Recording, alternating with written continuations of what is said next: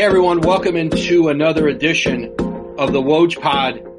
Today with Tom Thibodeau, former head coach of the Chicago Bulls and Minnesota Timberwolves. Stay with us.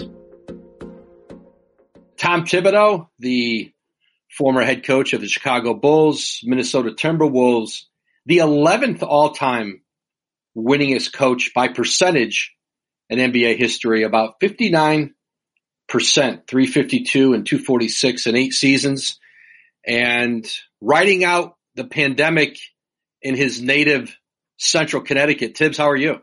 I'm doing great. Thanks for having me, Woj.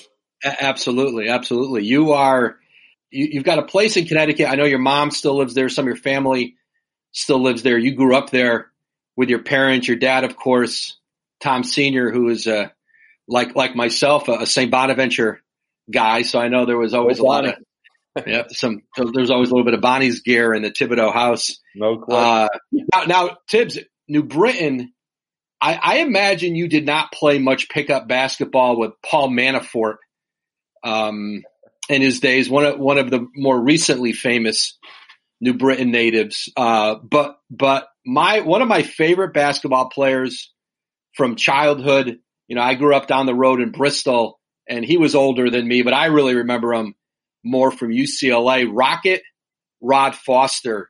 There had to be, given your stature as a player in New Britain, I know you're a couple years older than Rod Foster, Tibbs, there had to be some pickup ball. He went to St. Thomas Aquinas. Yeah. You went to New Britain High, but you had to have crossed paths with Rod Foster on the court somewhere. Yeah, he came onto the scene just like his nickname, the Rocket.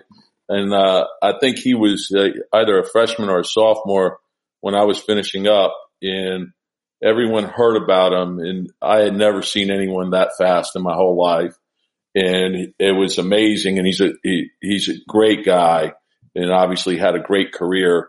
And unfortunately, an injury cut it short.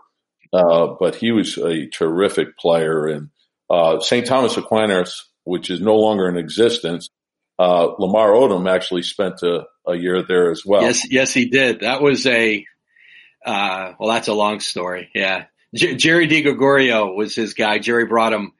It's funny. The first beat I ever covered, now we're getting into Connecticut high school, junior college. The first beat I ever covered for the Waterbury Republican American was Mattituck Community College in Waterbury. Yeah. And Jerry DiGregorio was the coach. They went like 33-1. Jerry went on to become the head coach at URI. And then he was an assistant with the Clippers, Warriors, but he was Lamar Odom's guy. So he got the job at Aquinas, and then I think Gary Charles and Sonny, I don't know if Gary Charles sent him up. He was there, and then he kind of went as a package to URI with Jim Herrick with him. Jerry comes from a great family in New Britain, and so I've known him a long time. And then, of course, Aquinas had a great basketball history. And unfortunately, the school did close. And you had mentioned Paul Manafort earlier. And when I was growing up, his dad was the mayor, and was phenomenal. Did a great job. And so it's a small town. It's our secret. Not quite like Bristol, but it's pretty good. No, not quite. Hey, Tibbs, when you look at when you put yourself in the place of coaches this season who would be coming out of this shutdown for 3 months and trying to figure out how they're going to, let's say among the contenders, and how they're going to try to ramp up with individual workouts, a training camp, and then a little regular season, but right into the playoffs. Is there any, outside of a lockout, and a lockout's the most similar thing, but it's different. You're going to the start of the season, not the end of it. How would you imagine trying to manage a roster, the health? You're going to get guys back in all different shapes. Some are going to be in great shape. Some are going to be less than. What do you think the challenge is going to be for, let's say, Doc Rivers, Frank Vogel, Mike Budenholzer, Brad Stevens, teams that think that they can make a run here? Well, you're hitting on something that's huge, particularly for all those teams, because even with a lockout, you sort of have an idea based on all the times that it's happened before. And it could start up at any time. Some guys are going to come back in better shape than others. It's a condensed schedule. and you can manage that because you're starting at the beginning. So you can get guys I know in 99 when I was with the Knicks, we started, slowly, Marcus Camby and Latrell Sprewell got hurt, and it was only a 50 game season. And then they were healthy at the end, and we had to win, 9 out of 10 or just to get the 8th spot. And we ended up going to the finals that year, but we really weren't an 8th seed. We were an 8th seed because those guys weren't healthy at the beginning of the year and they were healthy at the end. And Jeff Van Gundy was the head coach, did a terrific job with that team. And then this is different because it's at the end of the season and you don't know how guys are going to come back, and you also don't know what the playoffs will look like. And if this should have to change to a 5-game series, there's a huge difference between a 5-game series and a 7-game series. So, if a higher seed team can steal one of those first 2 games, now they go home with a chance to win it. You're going to see more upsets. And if someone takes on an injury, and the hard thing is to make sure your guys are still working because you don't know when it'll resume, and hopefully it does resume. But there's so many variables and no one's ever dealt with this before. So I think how you manage it is, we're in uncharted waters, but I think it's critical, particularly for those teams up at the top. Yeah. And Adam Silver told the players last week, and I think he's reiterated it, he would like to have 7-game series in each round of the playoffs. I think they've got to try to legitimize this champion the best they can. And having 3 months off or 3.5 months off makes it harder. And I think, and listen, come on, the league doesn't want, they don't want 8 seeds beating 1 seeds, especially in the West. They don't want that. But it's funny when you think of that lockout year, that Miami Knicks series in 99, when I think back to, I think of a couple 1-8 series where the 1 seed and the 8 seed, the gap usually feels pretty significant.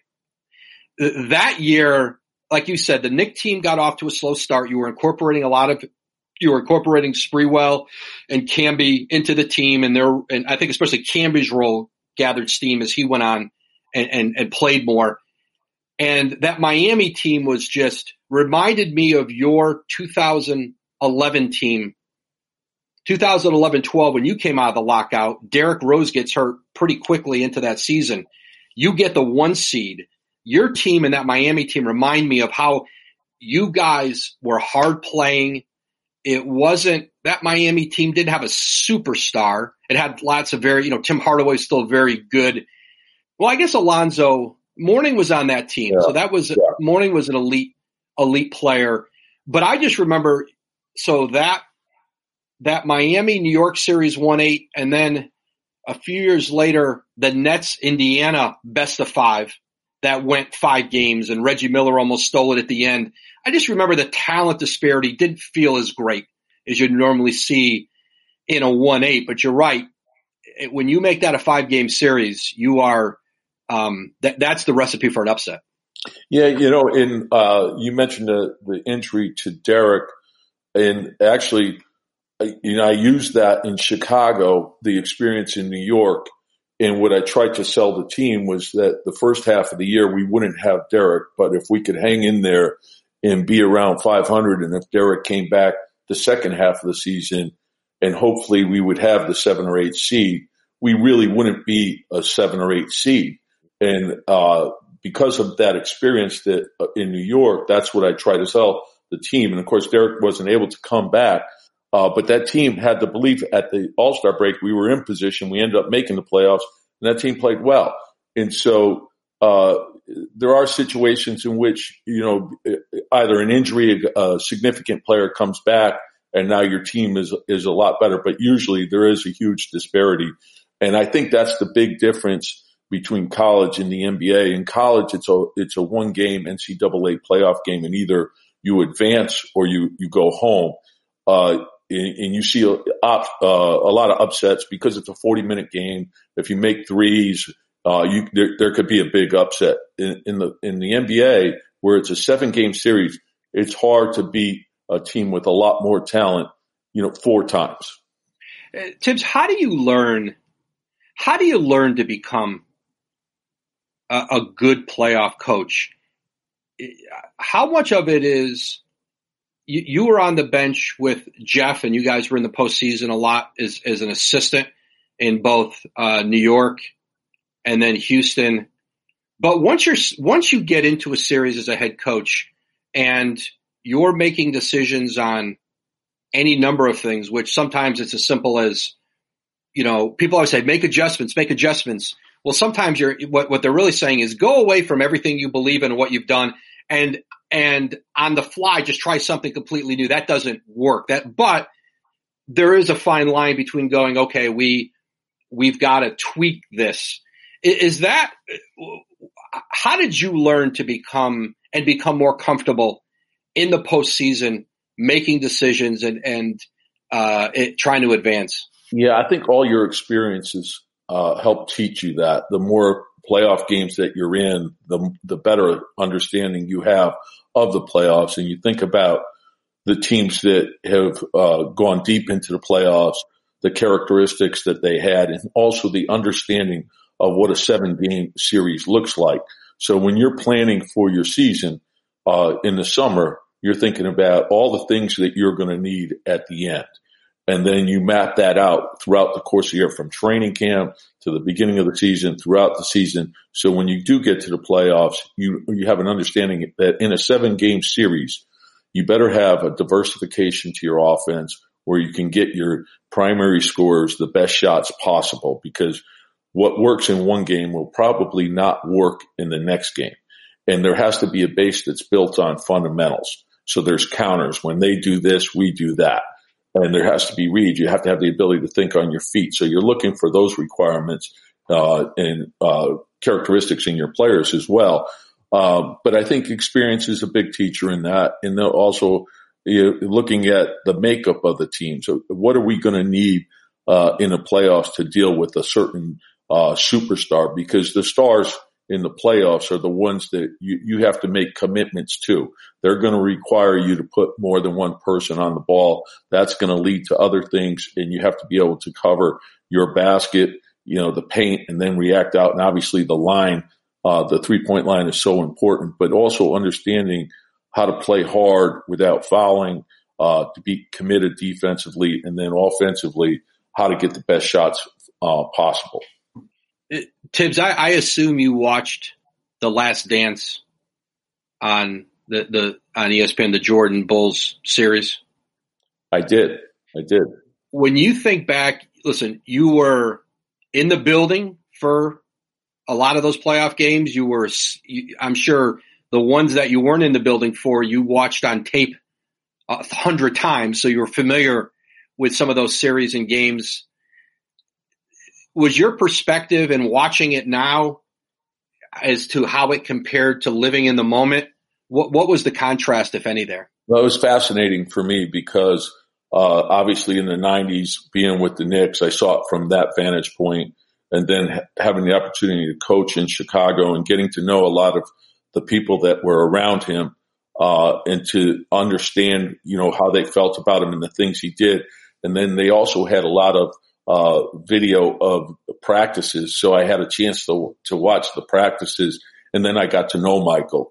And so I felt, like I wish there were 100 episodes, you could just watch it, and the impact he had and the way he was wired, it made him so unique and so special. But also the way he drove everyone in that organization. And I think championship teams have that internal driving force that are like Michael Jordan. I know in Boston we had Kevin Garnett, and he was that guy. I think when you look at every championship team, I know from talking to Brendan Malone how he felt about Isaiah Thomas and how he was that guy for them in Detroit. And you talk to the people in Boston about Bird and how he was. And in other sports, you look at a Brady and what he meant to the Patriots. I think you need to have that type of leadership. And so oftentimes, there's going to be the tough decisions, and you're going to have to drive guys, and they may not like you all the time. But I know like when you talk to those guys now, when you get them by themselves, they're very proud of what they accomplished there, and they should be. You said something there, Tibbs, when you became coach in Chicago, there was a library of those Bulls practices in the video room. Yeah. Tell me about that. So, you have great curiosity because you hear the stories, about Michael. And as, I got to know him a little bit once I got to Chicago. And so, I had some conversations and I was able to ask him, like, is this true? And and most of the stories he said yes. So, when you have like those videotapes available and you're watching them and you're going, this is incredible, cause just the way he practiced all the time and, the way he led people, you can see what how competitive he was. And I think that was huge. That was the mark of that team. They were hard playing. They were well balanced. They were strong on both sides of the ball. When you think about where they were before he got there and then what he did when he was there and then what happened after he left, I mean, it tells you about his greatness. Tibbs, when you think of how it ended there, and I always kind of feel whether it's in successful organizations or places where they're not having success, there's always two things and then sometimes both happen because most organizations are a little up and down. Not everybody's bad for a long time. Not everybody's great for any stretch, but that the two things that always to me tear apart, whether it could be in the front office, coaching staff, locker room, at the ownership level and all of them combined. Number one is the grab for credit when things are going well. And then the other thing is the passing of blame and the pointing of fingers when it's not. And you saw at the end, the thing with Jerry Krause is, it's like this whole argument of he deserves, it's like, listen, to me, there's two things can be true. He did an all-time job of putting together not one, but two championship teams around Michael, supporting cast. Inarguable. Hiring Phil Jackson out of the CBA, putting him with Tex Winter and giving him a system that obviously helped to, and listen, it was a gutsy decision to fire Doug Collins after a conference final. Like the result had better have been like, we're going to win championships, and they did. And then at the end, Jerry was too quick to want to run Phil out and to want to start over. Like both can be true. When you think back, I always sensed, Tom, that things for you started to change a little bit. You had this incredible first season, Derek's MVP, and you go to the conference finals and, you get beat by a great Miami team. And then you have the lockout season and you win 50 games in a shortened season, best record in the East. And that sort of credit, who gets credit, I kind of always sense that that's what started some of the friction with management and you that kind of festered over the next few years until you left. When you look back at it, did that feel like a turning point for you? And is there anything different? Yeah, I think there were a lot of mitigating factors when I look back now. And obviously, having Derek at that level was special for us. He was so unique. And it was not only the greatness that he brought out of himself, but all his teammates as well. And then, when I look back, I'd say 90% of my experience there was very positive. And then unfortunately, once he got hurt, the expectations stayed the same. And we didn't know, we were hopeful that he would come back, after the All-Star break of the next year. And obviously what he was saying was the truth. He wasn't ready to come back. And he was hurt for 3 consecutive years. And so I was really proud of what the team did to be able to continue on, make the playoffs each year. It was a credit to his teammates. And we weren't going to replace Derek with another player. It was impossible to do. The guy was an MVP at 22. But all the other guys, they grew, they sacrificed, they played great defense, they shared the ball, and we were able to win. And when you win, I think there's credit for everyone. And we saw that, in the Last Dance with all the credit that, there were coach of the years, there were MVPs, all-stars, executive of the year. There's enough for everybody. And that's the value of winning. But to get back to my experience in Chicago, I think, for me, like sometimes when you're in the middle of it, you're just thinking, okay, how are we going to scratch out some wins? And you can get lost in that. And, there were things I felt I could have done differently. It wasn't management's fault that, Derek got hurt, and it wasn't my fault. It was our reality. And then you have to think about those things and how, you can overcome them, but you also have to be willing to acknowledge, and have an appreciation for the job that everyone has to do. I know for me, like when I look back now and I think about, having done the president's job in Minnesota, I have a much better understanding of the challenges that you face when you're in the seat of the general manager or vice president and things like that. So I think with both Gar and John, I have an appreciation for what they did. They did a lot of great things there too. I know drafting, where we were drafting, because we had a great record every year, you're at the end of the first round, and to get guys like, a Jimmy Butler late, Nico Mirotic, Taj Gibson, that's a credit to them.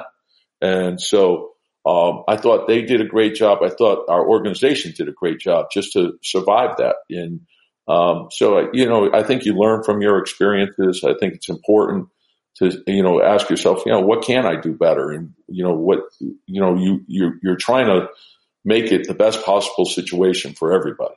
Looking back, when you think of that time, if you had said that out loud more then, do you think it would have probably gone a long way with that group? That would have been maybe your part in keeping the thing steadier than it was. Yeah, and I think, and I learned, when I was in Boston, and we had gotten there after a tough year in 2008, and it was a challenge, and obviously that to win the championship that in 2008 was great, and getting a Ray Allen and Kevin Garnett and some of the players that we were able to add. But Doc did a phenomenal job. But in that, Danny Ainge was phenomenal in terms of like how he communicated with everybody, and it was almost on a daily basis. So you felt like if there was a disagreement or a debate on something, even if you didn't totally agree with each other, you had great respect for each other.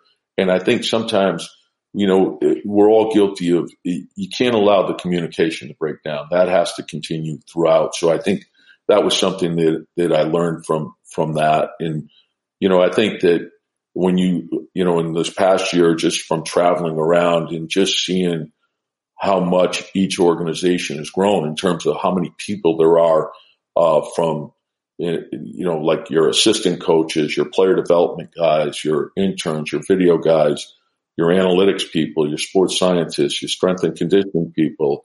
I mean, it's a very large amount of people. And so everyone has to be communicating and working together to make the best possible decisions. 2010, Tibbs, when you interviewed for the Bulls job, got the Bulls job, you had gone a very long time in the league. I think you had interviewed for the Pistons job the year before and maybe the Kings, right? Were those the two head coaching jobs you had interviewed for? Yeah, I think the Kings, I think 3 years in a row, every year I was on I interviewed for it was New Jersey back then, right. So I interviewed for with them as well, and then I had some opportunities to go places as an associate head coach that I didn't feel it was the right thing to do, so I never did that. Yeah, and what was interesting was, so 2010, all of a sudden, you come off the great success in Boston, and you go from having not been offered a head coaching job anywhere to all at once, the Nets with Rod Thorne. I think the first offer you had was Jeff Bauer in New Orleans, who you had history with, and I think were very, very fond of him. And the Bulls job, though, the process was not as far along. And I think that was the job you were eyeing and saying, like, that's what I'm trying to wait on. But what do you remember about that process where, again, you've never been offered a head job.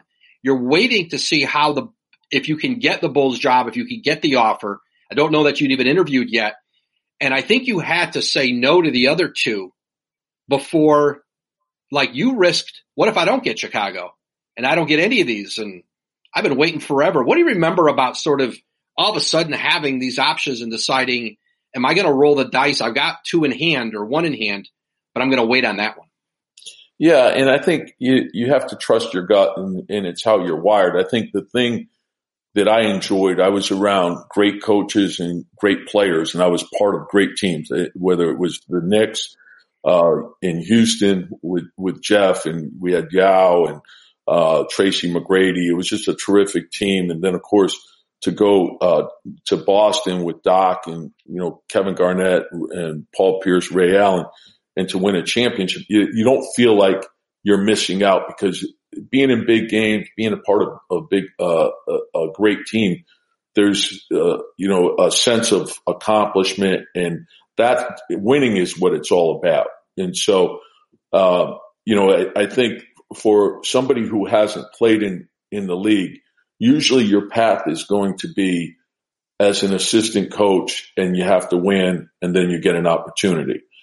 In some cases, it comes from being part of a bad team where they may fire somebody. And to me, I never wanted to get a job that way. I always wanted to get a job from being a part of something that was great and then getting an opportunity somewhere else. And so I had made that decision early on in my career.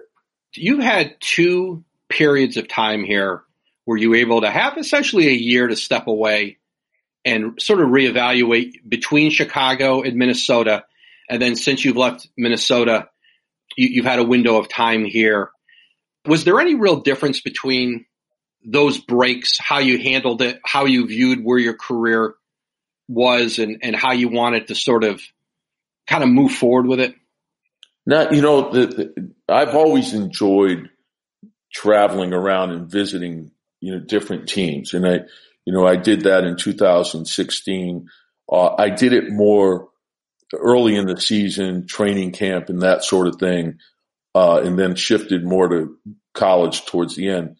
In this situation, I spent more time. I did it throughout the course of the year, and it's interesting because it was a different perspective too, because you're going in and you're seeing people at different stages of the season. So you're seeing training camp, then you're seeing the start of the season, then you're seeing like the holiday period, and then post-holiday, and then the All-Star break.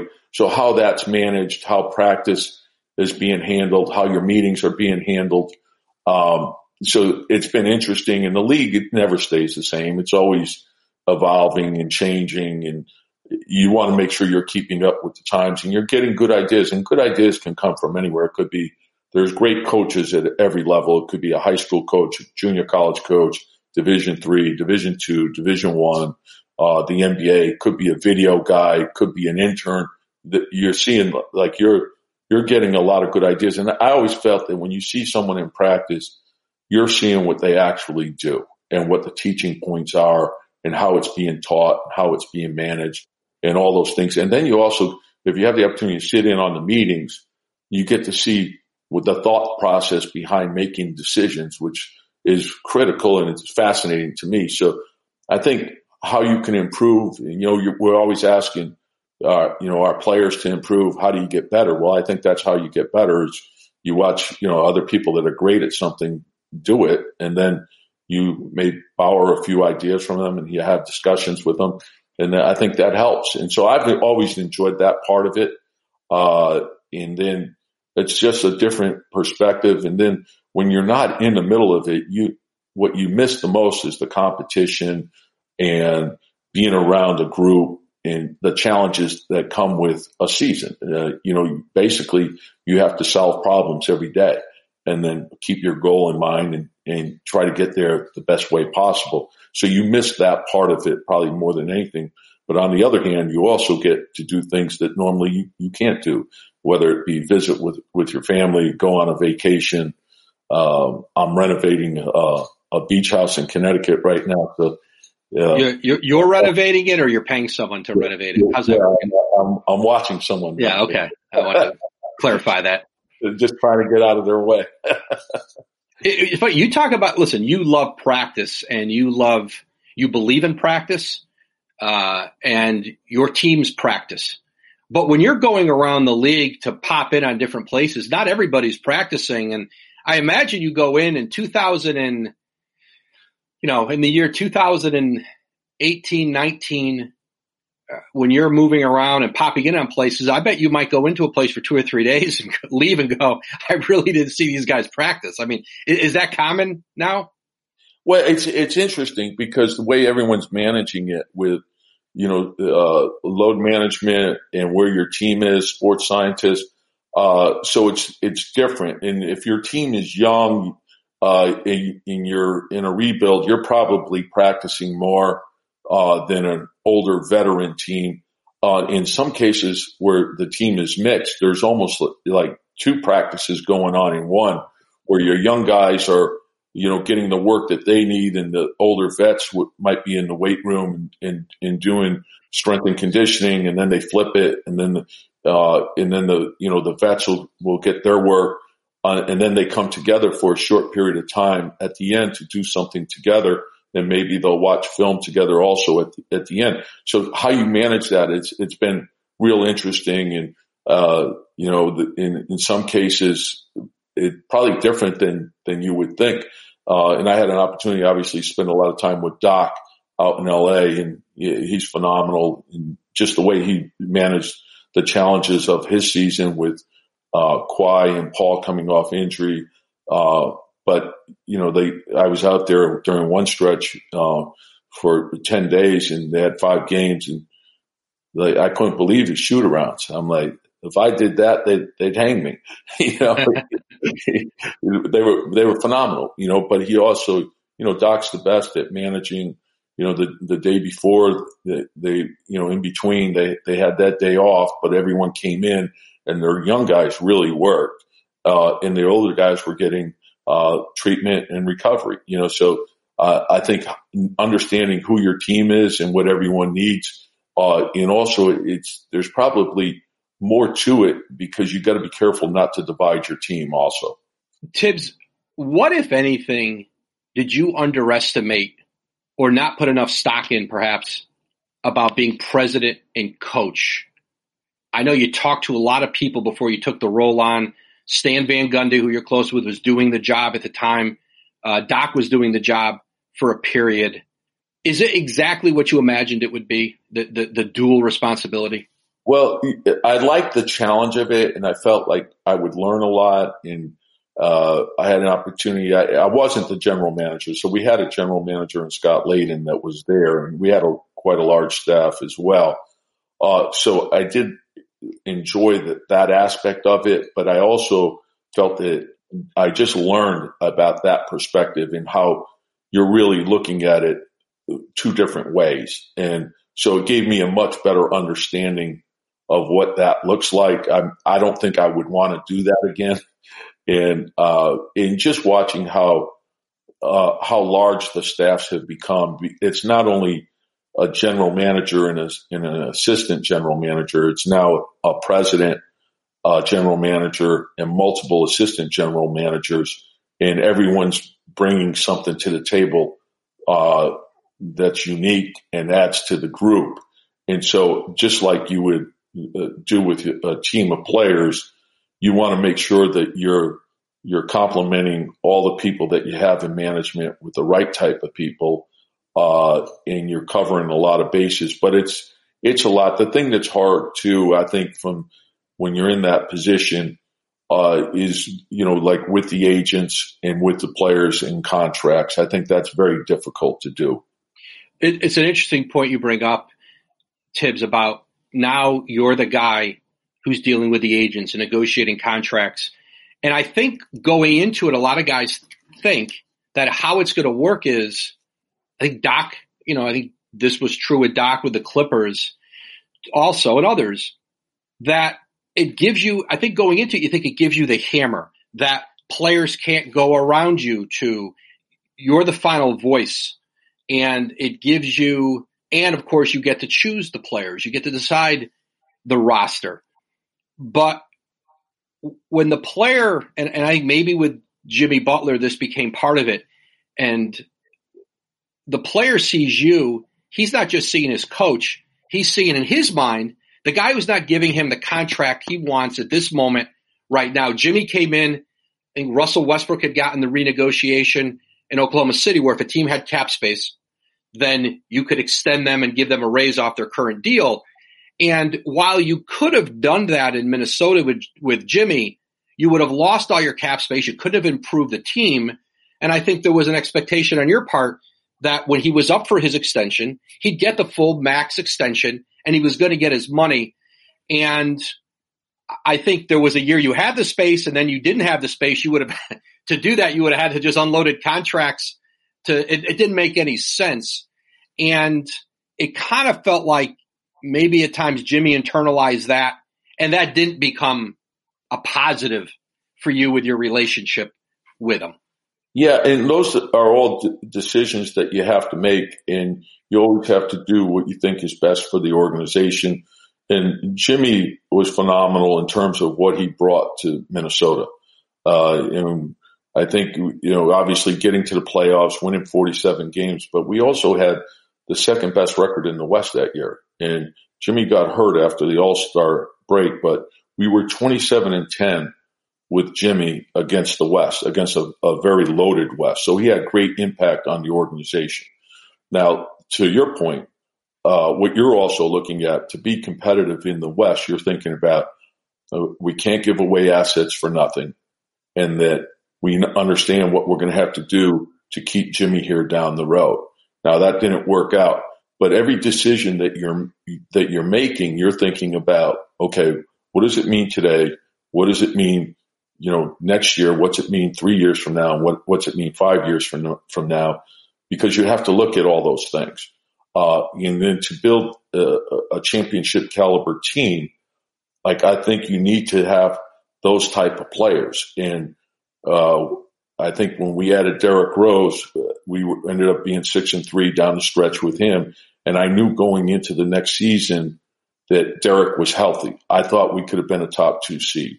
If you went back and you looked at the starting lineup from 17-18, you would see that the starters were 3rd in offense and 7th in defense. So if you're in top 5 in both, you have a chance. Now I knew I had to fix the bench. But unfortunately it didn't work out that way. And, you move on. Tom, when Jimmy came to you before his last season there, both of your last seasons there, I guess, when he came before the year and said, I want a trade, at that point, were you still trying to reason with him about how the roster was structured, how it would work going forward? Or was he just not mentally, was he just not accepting any of that conversation? Did you feel like, I don't know if I have a chance? Did you feel like you had a chance to still change his thought process on that over time you'd be able to do that? Yeah. I mean, that's the way you approach it. You feel like, okay, if we have Jimmy healthy with Carl and Andrew and Derek healthy, we're going to be pretty good. We're going to have a darn good team. And so you're trying to, reason with him that way, but I also got it from his perspective. And, sometimes, there's a hierarchy amongst the team that players feel a certain way.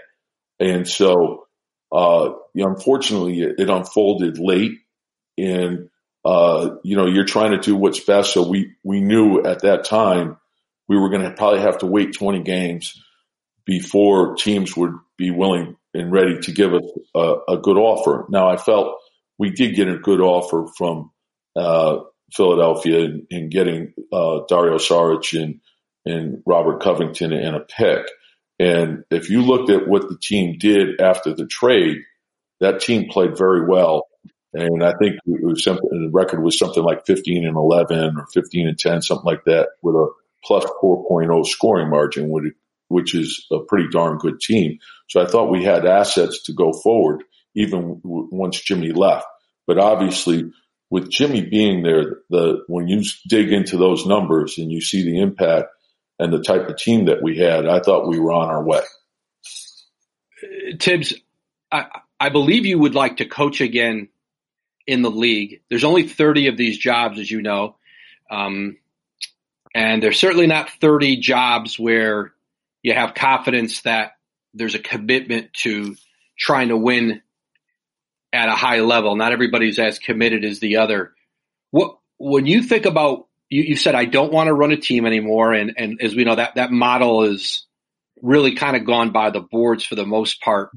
What would you want out of another opportunity? What's the relationship with management, marketplace? When you think of what it is you value in being a head coach in the league and the environment around you, what are you trying to find? Well, I think you want to be around people that, are committed to winning, that have character, that they're going to be your partners in whatever you're doing. And I think that's the challenge of our league. And I know that when you have people that are smart and have character and work well together, good things can come out of that. And you want to share the same value system. And every situation, there's going to be challenges.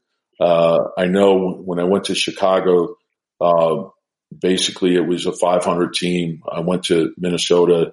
It was a rebuilding team, a 29-win team. So I've been through highs. I've been through lows. Going to Boston, I knew that was a great team. So I think all those experiences have helped me. But to answer your question, the big thing is just to be around good people and work as hard as you possibly can and try to win as many games as possible. And, you need some good fortune along the way. I think especially when things start to get sideways in a place, Tom, you start to hear the criticism of why it's not working or why Tom Thibodeau doesn't fit into the way the league has changed. When you think about, and you hear all the criticisms, and as a job candidate, you've got to, whether you agree with them or not, or whether you say, okay, there's some truth in that, but I think you're missing this and this. What have you felt you've had to convince people of that's a misconception in your mind? Or what have you said, you know what, there's some legitimacy to that criticism? How have you had to evaluate yourself, maybe coming out of Minnesota? Yeah, I think just like you would do with your own team, you do that with yourself. At the conclusion of every year, you look at the team and you say, okay, what did we do well? What did we do not as well as we would like? And what changes do we want to make?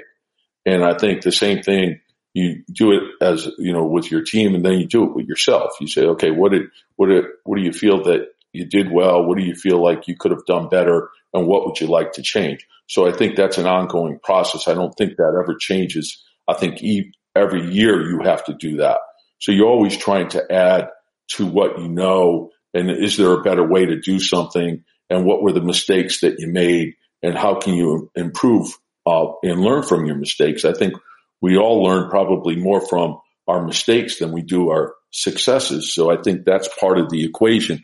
And so I think, the biggest thing is to, as I said, the league is always changing. So you want to make sure that you're adapting as well. And then there's always variables in terms of, the style of play could change. We're in the 90s, it was a slower game. Today it's a much faster game. There's a lot more threes being shot. You can try to take advantage of rule changes and things like that. What's coming next? You're always asking yourself those questions. And so I think all those things factor into it. You look at people that have gone through different opportunities where, you want to be successful wherever you're going. I think analyzing the team that you have and what's the best way to move forward with it. And then also what's the best way to manage the group. I'm going to run through a few guys that you coached for, worked with in your career. Give me a quick thumbnail on when you think back to the biggest thing you learned from that guy. Your first job in the NBA with Bill Musselman with the expansion Wolves. All-time great coach. I think when you look at, what he did in the CBA, no one's even close to win 4 different championships with 4 different teams, and then very demanding, very intense, but that's not who he was off the floor. So if you spent time with him at dinner or out socially, you would see he's far different than, people come to an arena and they see one thing but they never got to know who he really was as a person, but a very demanding, very intense coach. This was a very short-lived tenure, but Jerry Tarkanian in San Antonio. Loved him. Again, when you look at what a great coach is, and he sustained a very high level of success in college, all-time great college coach, then made the jump to the NBA. And the NBA is a far different game than college. I think college is much closer to FIBA in terms of the rules themselves. The lane is far more congested because there's no defensive three, and so there's the lane is not open. There's more baseline out of bounds than there is side out of bounds. There's no advancing of the ball, so it's a big adjustment. And then getting to know the tendencies of all the players and the coaches, and so that takes time. And I felt like he really didn't get a fair amount of time. I think his great strength was his ability to communicate and to motivate. His players loved him, and he could make you believe that you could do something great. And he obviously, his track record, he always believed in giving guys second chances, and he was all for the player. He was phenomenal in that way. And I think given time, I think he would have been a very successful NBA coach. I think he was fired like 20 games. I think it was about 20 games into, was it that quick? It was maybe 20 games into that first season in San Antonio. You're on his staff. You go there. What do you remember about who told you he got fired? He was struggling to start with. The team was struggling a little bit. Not sure the David Robinson thing had clicked. They had clicked yet. What do you remember about like the day he got fired, hearing about it? Who told you? Yeah, it was bizarre. And the thing about the hiring was Jerry got hired in April, and he came in and he was there all summer, all fall. I came in late in the summer. But the thing that was interesting, he was big on building relationships. Like he would come to the gym in the middle of the summer, and he'd watch a player do an individual workout, and then he'd sit there for an hour and a half, and then he would talk to the guy for an hour, and that's who he was. And he was always picking everyone's brain, and that was sort of his makeup. And then when we started off the season, if you recall back, when he took the job, one of the things that was appealing to him was Rod Strickland. So, he's always been an up-tempo coach, and that's how he wanted to play. And so that was a big hit for him. And he left in free agency that summer to go to Portland. So it was a completely different team, and there was injuries involved. And we started off, we had a heavy road schedule. And I think if you went back, I think we won 70% of the home games that we had. And we had a good stretch coming up where there was 14 out of the next 18 at home. But like everyone, I think we were 9-11 with a heavy home schedule coming. And I was shocked when it happened, 20 games into it. But I guess it's the NBA, so never be shocked by anything. And then, of course, John Lucas came in, and John did a terrific job the rest of the way. Yeah, you were with John there and then in Philadelphia. You talk about somebody who could connect with people. John he certainly has done it in his post-coaching career with helping those with substance abuse and addiction. What was it like working for him? What was the locker room like with John Lucas? Well, it was really his first coaching experience, and John is a ball of energy. But I think that's how he connected, was because he really cared about each player. and then he just brought so much energy to the group, and he had overcome a lot of things in his own life. And John's the type of guy, he would help anyone. If you ask John, he'd give you the shirt off his back, and just a great human being. And so it was fascinating to, watch him go into it. Like he did a lot of things then that, we had timeouts where, players ran the timeouts, and a lot of different things that he tried. He wasn't afraid to think outside the box. And I think that was a really good trait that he had. And then Jeff Van Gundy in New York.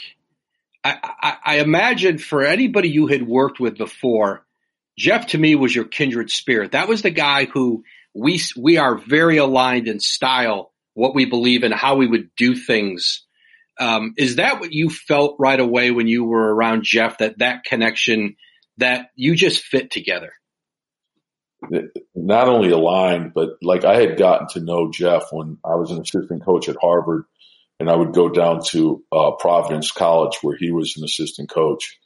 And I just remember how they were doing everything. He was working for Rick Pitino then, and he was phenomenal, like on the court. And then, of course, to go to New York, and Jeff had worked with Pat Riley there for a long period of time and a short period of time with Don Nelson. But that staff that he put together was just incredible. So you had Jeff, who had worked for Pat Riley, Don Nelson, John McLeod, Rick Pitino. You had Brendan Malone, who worked for Hubie Brown and Chuck Daly. You had Don Chaney, who had been, with the Celtics, and Bill Fitch. And then, Jeff Nix had been with Digger Phelps at Notre Dame. And so when you went to work every day, you felt like you were going to the best clinic in the world. Like you could say, how would Pat Riley handle this? What would Chuck do in this situation? Listening to Brendan talk about the Jordan rules recently in The Last Dance. Those were conversations we had all the time in the office, so you just felt like as a coach, you were learning every day. And then add to that, the great players that were there, Patrick, and Oak, Larry Johnson, Allen Houston, Sprewell, Camby, the list goes on and on. Those guys, and they had been in so many big games. It was just a great atmosphere every day, and there was great appreciation for that. No, that's great stuff, Tibbs. We could go on all day here. I appreciate you taking so much time out. Hopefully, we'll see you back in the gym here soon, or I'll see you anywhere. Hopefully we can go somewhere beyond the radius of our homes, but, it was a lot of fun to do this with you, Tibbs, and, let's do it again. Thanks, Woj. I appreciate you having me. Okay. Thank you.